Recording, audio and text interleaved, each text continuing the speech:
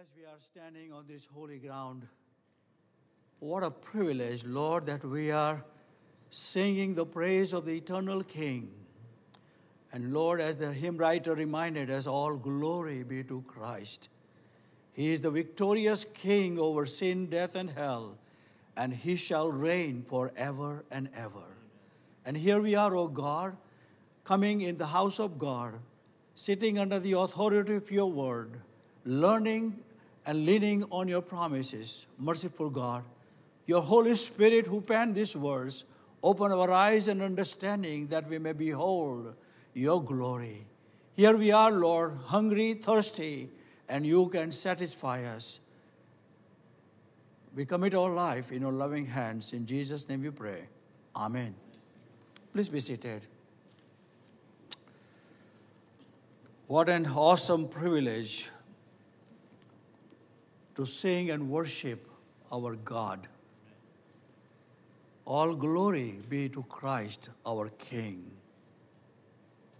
There is nothing better than that. And Psalm 150, verse 22 or 23 reminds us, whosoever offereth praise glorifieth me. What a joy, what a joy.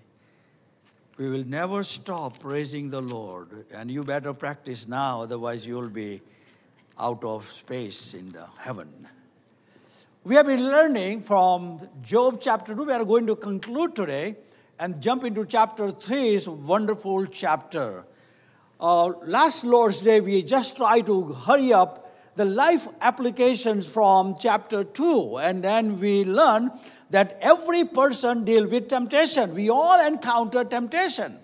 And what do we do? Expect it. It will come.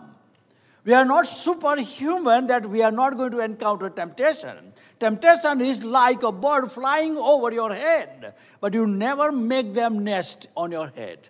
Temptation is always like that.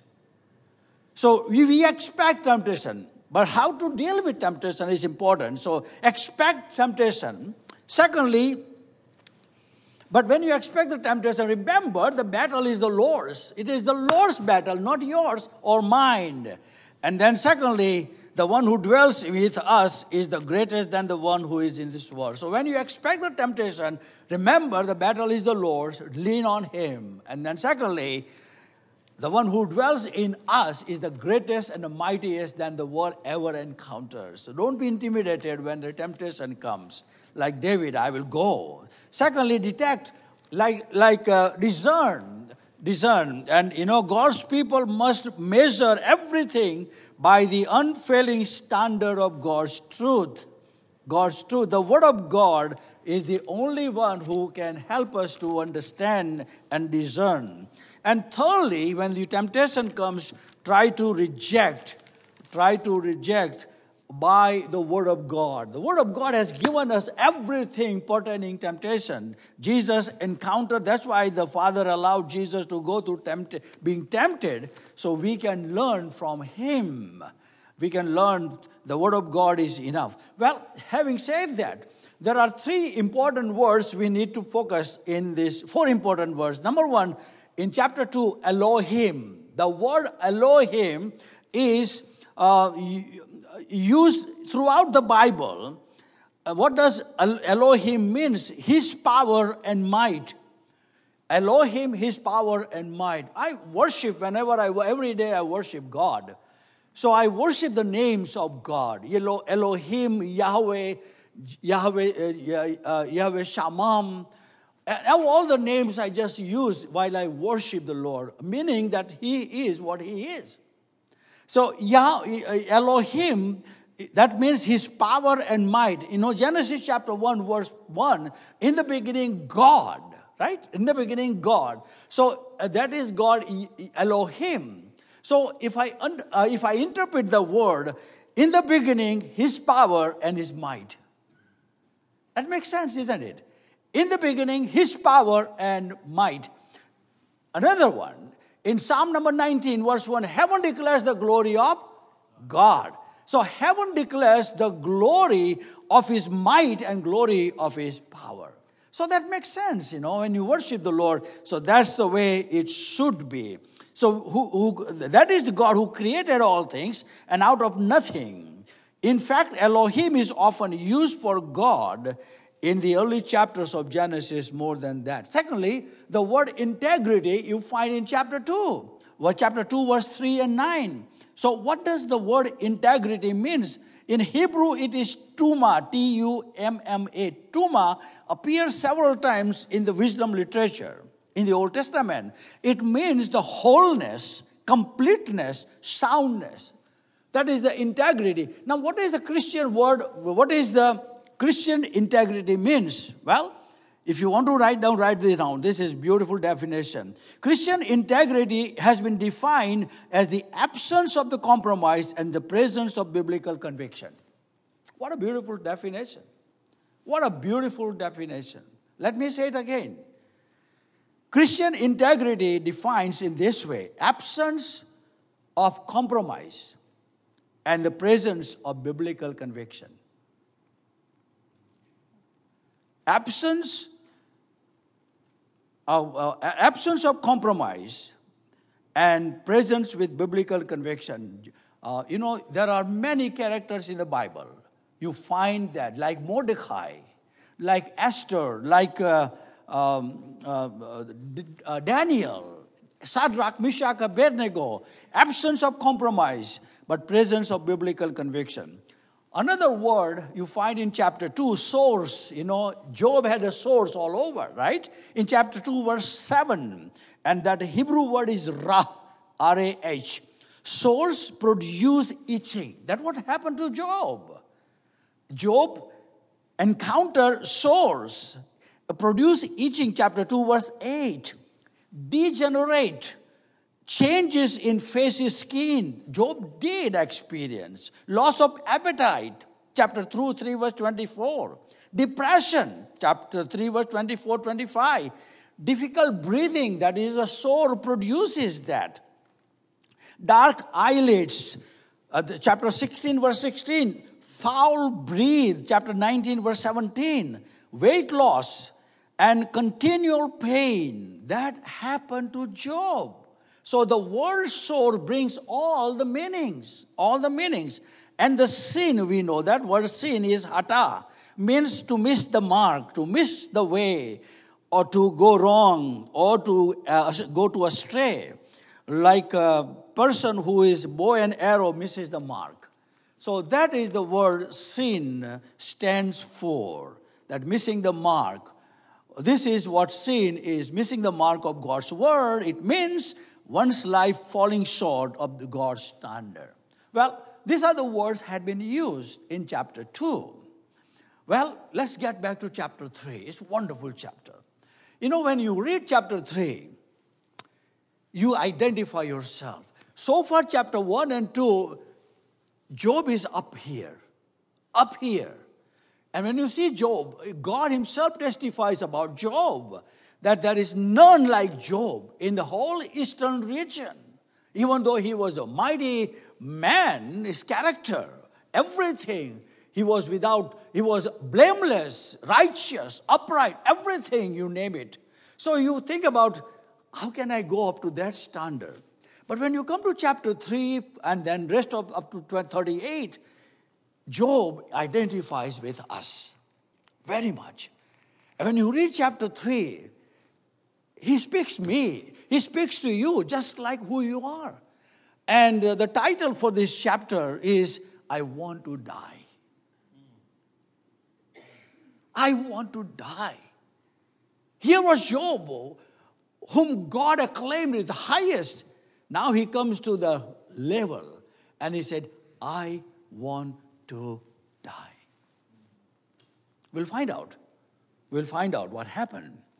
Charles Spurgeon had gone through that, same what Job had gone through.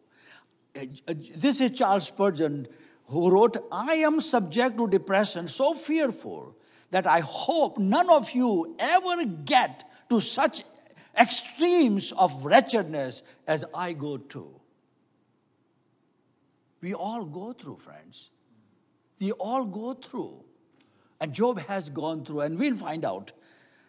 In the way of introduction, Martin Luther, the great reformer, he told the parable. It's very funny, but it's very interesting. But it is the truth. Martin Luther told a parable in which the devil was listening to his demons. This is his imagination. Demons. Demons came to report their progress in destroying the souls of men. I'll go slowly, okay? Listen to this. One evil spirit said, there was a company of Christians crossing the desert, and I loosed the lions upon them. Soon, the sands of the desert covered their corpses. So, lion killed them. But what good is it? Barks Satan.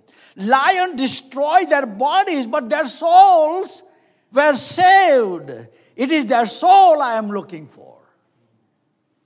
It is their soul I am after. Another unclean spirit gave his evil report. There was a company of Christian pilgrims sailing through the sea on a vessel. I sent a great wind which drove the ship on the rock, and every Christian aboard were drowned. Satan shouted, what good it is! Their bodies were destroyed, but their souls were saved. The third fallen angel stepped forward to give his report. For 10 years, I have been trying to cast one particular Christian into deep despair and depression. At last, I have succeeded. And with that report, the corridors of hell rang with shouts of triumph. The sinister mission had been accomplished. The soul of a believer had been defeated.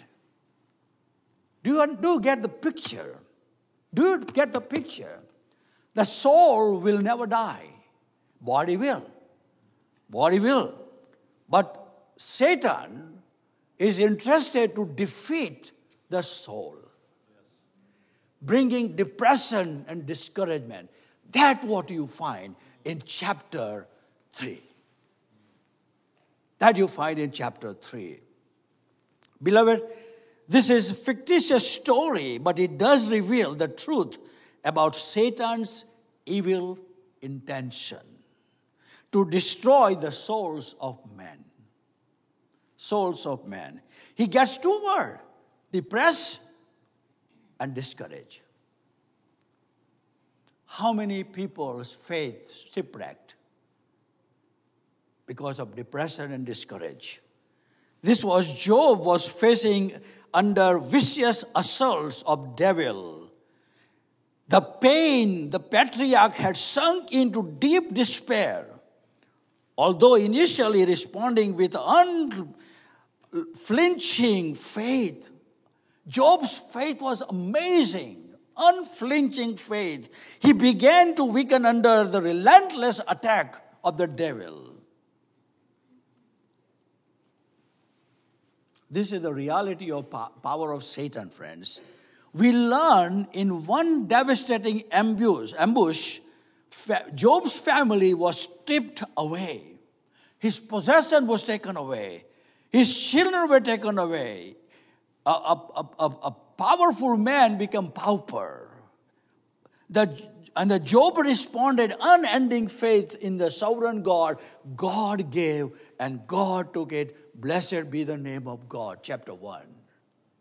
There you see Job on a high plane. Then Satan reloaded his arsenal and unleashed his attack, again ravaging Job's skin from the crown of his head to the soles of his feet. Under this assault, Job was devastated physically. So much so he has to go outside to the graveside where the burning was there. He took the scrape and then he tried to scrape his pain. Can you imagine? No painkiller was there at that time. You remember that. And Job's skin for skin was gone, and he was assaulted by devastated physically and all these things. And Even though in the midst of all this pain, his beloved wife came, cursed God and died. And he says, should we not expect bad things from God? My friend, that is where the Lord would have us understand who God is. Okay? Always understand who God is, not what God does for you. When you understand who God is, you can hang in all through the eternity. But if you believe only what God does, I question about your salvation, tell you the truth. Because experience doesn't build a character. Experience varies from person to person. Thank God for experience. But you can't build your character on experience. Or you can't build your faith on experience. That is the subjective reality. We need objective truth. And objective truth will never disappear. Remember the disciples came in Luke chapter 10, verse 30. They were rejoicing. Oh, in your name we have cast out demons and healed. And Jesus was unmoved. Probably the disciple thought that Jesus would say, thank you. Oh, what a wonderful you are. But he was unmoved. What did he say? Rejoice rather, your names are written in the Lamb's book of life. That will never be erased. That will never be erased. So Job experienced that crushing reality of life. A heavy cloud of despondency settled over him. Despite his initial response of unshakable trust, chapter 2, verse 10, he began to weaken under excruciating trial. He soon desired death over the painful experience. That is the reality check. That is the reality check. This is where we find Job in chapter 3. As he collapsed under the weight of disparity, beloved, every person, now listen, this is very practical, my beloved. Listen very carefully. This is very practical. Every believer, every pastor has a breaking point. Every genuine believers have a point at which they can become severely discouraged. Severely discouraged. I remember two characters in the Old Testament. It's marvelous, marvelous. And I want you to turn with me so you understand what I'm talking to you. Turn with me to Numbers chapter 11, verse 10 to 15. Numbers chapter 11. The fourth book in the Old Testament, beginning, Numbers chapter 11, verse 10 to 11. Now, mind you that Moses was the humblest man by God's own verdict or testimony, right? But Job's, Moses, another side, he was just like us. So, someone can read loudly this and slowly, and let's try to understand Moses. Chapter 11, verse 10 through 15.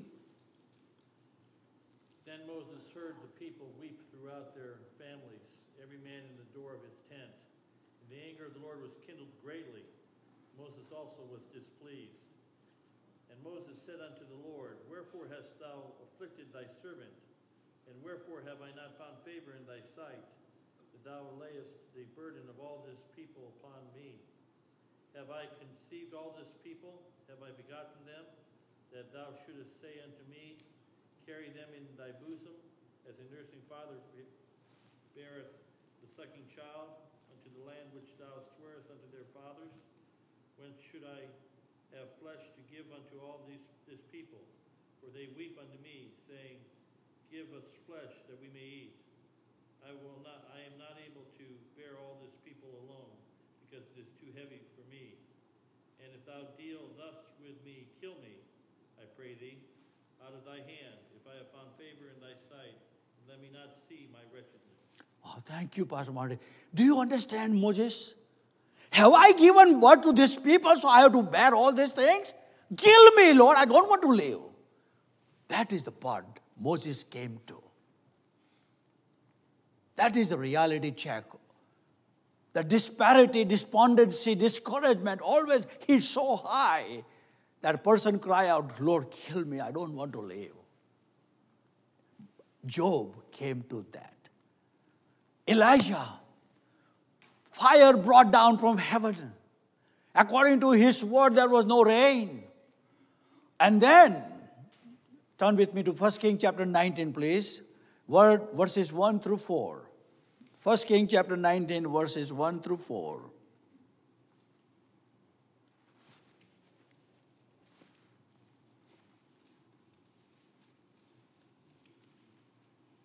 It is not easy, my beloved, to go to that point. What Moses went, Elijah went, and I believe with your testimony, some of you had gone through. 1 Kings chapter 19, verses 1, 2, 3, 4. Someone can read loudly, please. And Ahab told Jezebel all that Elijah had done, and withal how he had slain all prophets with the sword. Then Jezebel sent a messenger unto Elijah, saying, So let the gods do to me, and more also, if I make not thy life as the life of one of them by tomorrow about this time. And when he saw that, he arose and went for his life, and came to Beersheba, which belongeth to Judah, and left his servant there. But he himself went a day's journey into the wilderness, and came and sat down under a juniper tree. And he requested for himself that he might die, and said, It is enough. Now, O Lord, take away my life, for I am not better than my father. Thank you, Linda. Do you see Elijah? Do you hear what he says? Lord, I'm no better than the prophet or my ancestor. Take my life. He has come to that point. That's what Satan was interested. He was not interested in killing the bodies. He was interested to put them down, depressed, discouraged, so they give up.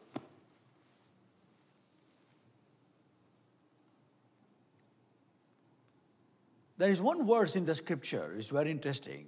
Turn with me to Proverbs chapter 12, verse 25. Proverbs chapter 12, verse 25.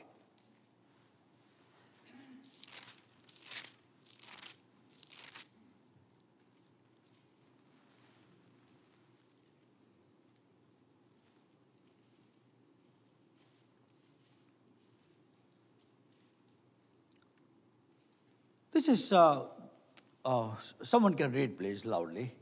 One verse. Heaviness in the heart of man maketh it stoop, but a good word maketh it glad.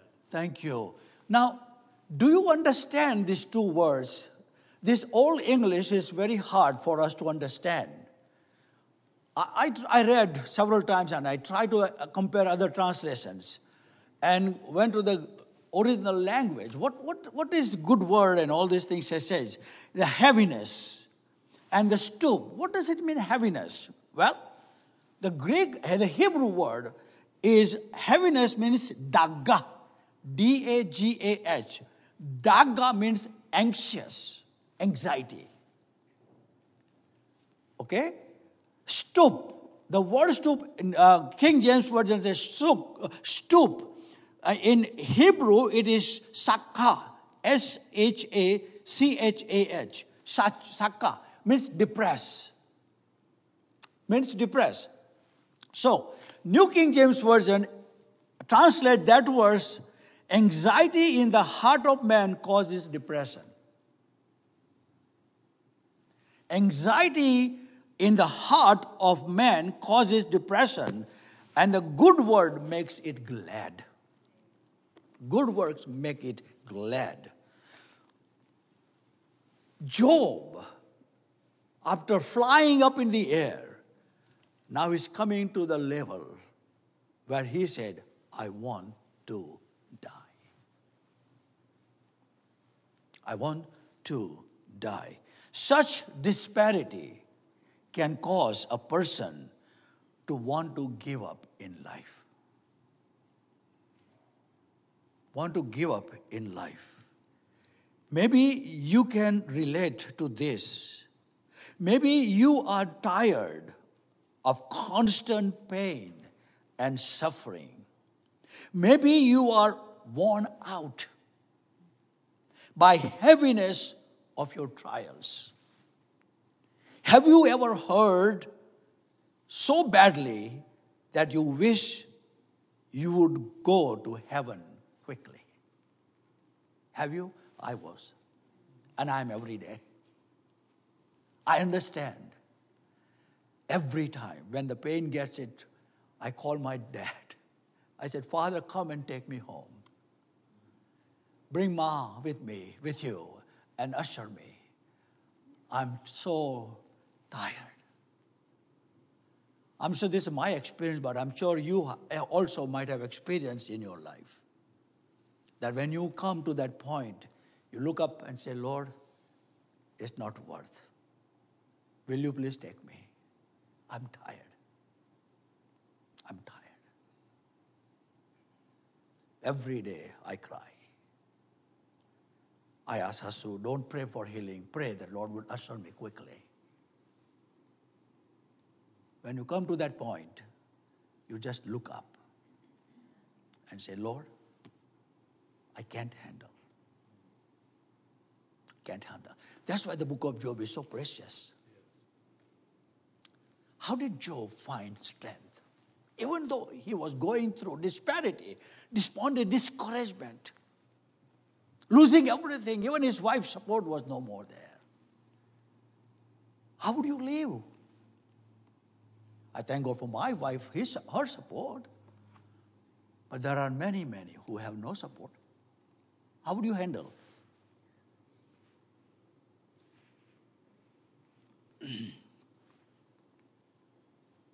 How often we feel that I wish we would be in heaven. Or have you ever despaired to the point of longing for Christ to return?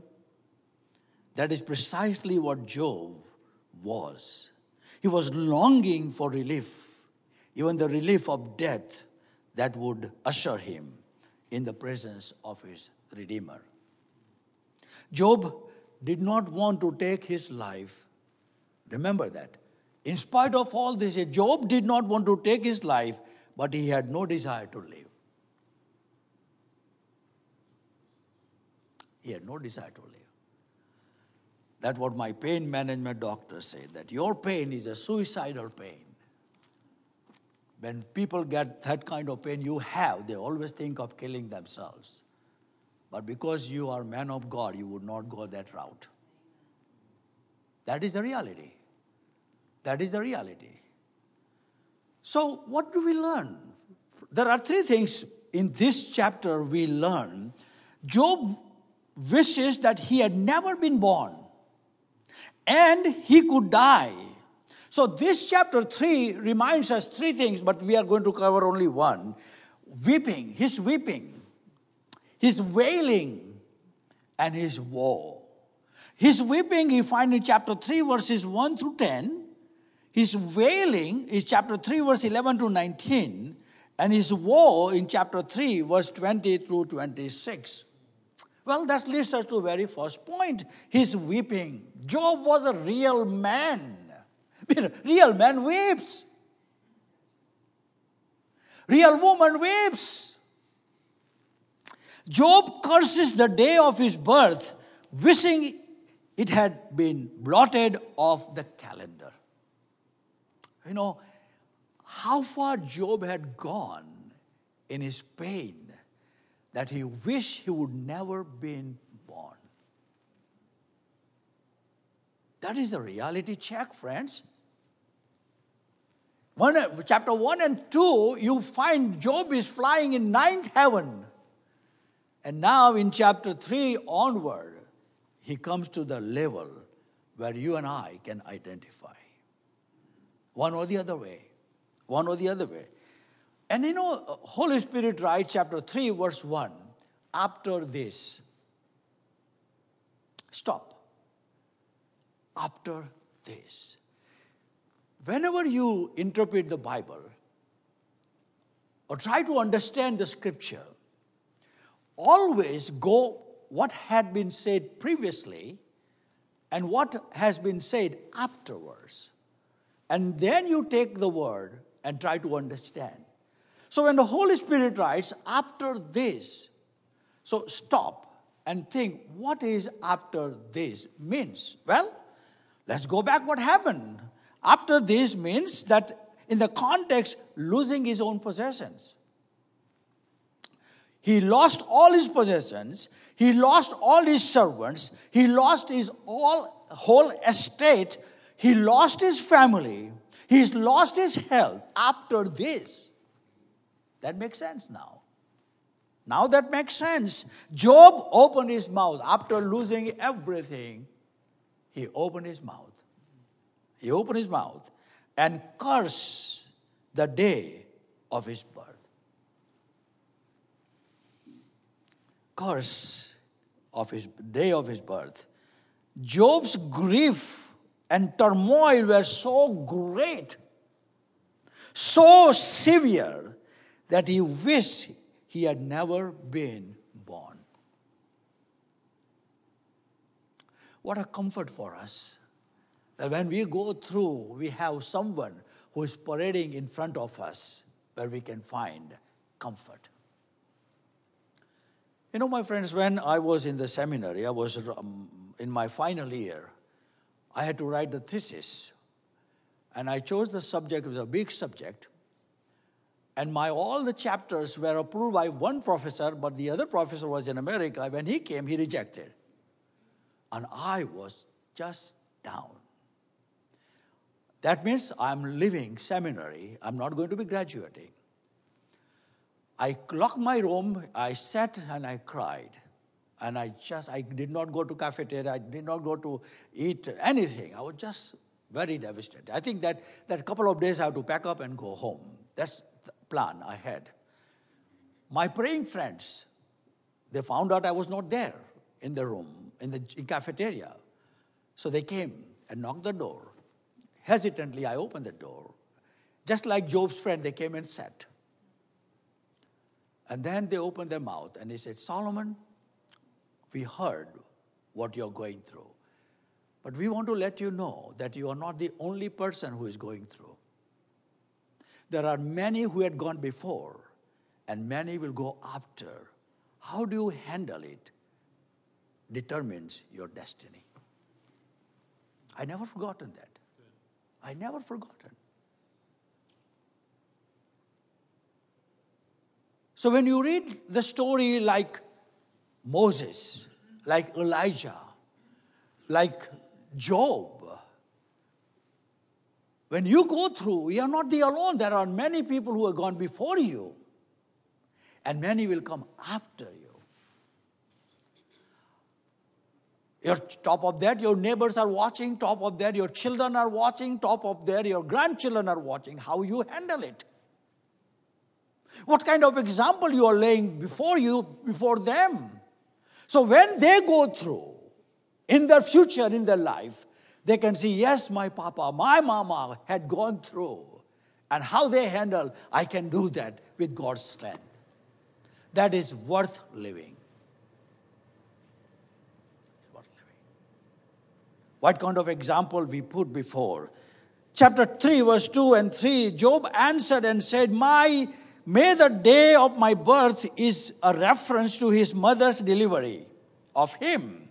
When he came into this world, he desired that that day perished to be permanently removed from God's calendar, leaving him in a non-existent state. The disparity, discouragement brought to that point in Job's life, that he wished that his mother would not have delivered him.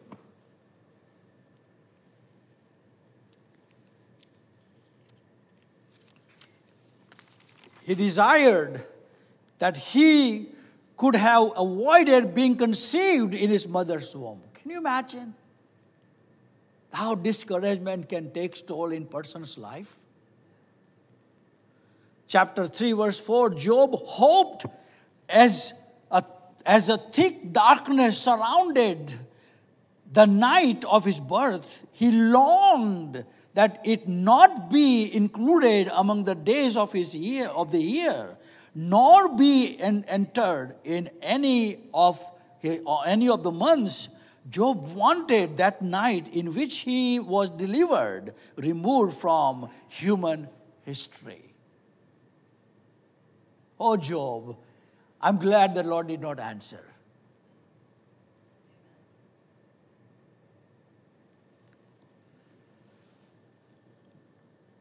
He longed for that night, his birth to be erased from the past. Chapter 3, verse 7 and 8. Instead of a shout of joy at his birth, he requested, may that night be barren and empty. Barren and empty. Job hoped the curse had been powerful enough to rouse even the mythological sea monster who was capable to devouring the large objects. He wished that could have happened to him. Chapter 3, verse 9. The poetic language continue as Job cursed the day of his birth by stating, may its morning stars become the dark. May it look for a light, but it was vain. The phrase morning stars is the reference to the planets and the stars, which blanket the atmosphere before the rising of the sun. The first rays of dawn, literally the morning stars, the slow rising and the sun in the sun coming. The reason Job cursed the day is that it did not shut the door of the womb on me, he says. The day of his birth was allowed and did not stop his exist from his mother's womb. Oh, friends, the depression can take any person to that level. We see Job's other side of his life. And he said, I want to die. I want to die. How would you handle? How would you handle? Not in our own strength. You know, praise God that we have the Holy Spirit indwelling in us. Praise God that we have a Holy Spirit indwelling in us. That's why we have one who dwells in us is the greatest than the one who is in this world. Always remember that. Always remember. Discouragement does come and it takes toll in our life. But it is good to find like-minded man or a woman and share your concern. Don't carry. Let it out. Never compare yourself with other people. That's another thing. You know, when you read Elijah, why did he ask Lord to kill him? Because he was a mighty man. 400 prophets of Baal he slaughtered, and rain stopped and everything, and all of a sudden he says, and when Jezebel sent the word, tomorrow you will be dead meat. What do you read? Elijah saw Jezebel and forgot to see God. And then he began to compare. I'm no better than other people. Never do that. Never do that. Otherwise you will be deep depressed, going in deep depression. Find a godly man, find a like-minded, and pour out your heart and share with and pray. You know, when we in Bakerville, when we were going through such a hard time, thank God for Marty, Pastor Marty. He stood with us. I was able to share every week, pour out my heart, and he would weep with me. What a comfort, what a joy. That was someone who understands me and lifted my spirit. Find someone when you get discouragement. Don't carry the burden, otherwise you do nasty things in your life you will regret for the rest of your life. When you get down in your spirit, never make a major decision of your life. Otherwise you regret the rest of your life. Never do that. And it will affect your whole family. Never do that. Always remember whom you belong to. Amen. whom you belong to. You are the Son of the King of Kings and the Lord of Lords. You are purchased possession of heaven. You are not your own. And for you and for me, the best is coming. Amen. Hang in there. Amen. Fasten your seat belt. Don't lose it. Otherwise, the Lord will give you a ticket. Let's pray. Lord, we thank you very much for Job, Moses, Elijah, and countless servants who are parading before us, who had gone through what we are going through sometimes. Sometimes it is hard for us. Oh God, you know that. But Lord, we are so much blessed to have such a parade of your saints who have crossed the boundary and said, hey, you can do it because God is faithful. Help us, oh God, that we may keep on looking the one who is the pioneer and perfecter of our faith. Bless our time of worshiping now as we get into the service, and prepare all of us and those coming to the house of God. May all see the glory of God in the face of Jesus Christ. Bless the truth your servant preaches. In Christ's name we pray. Amen.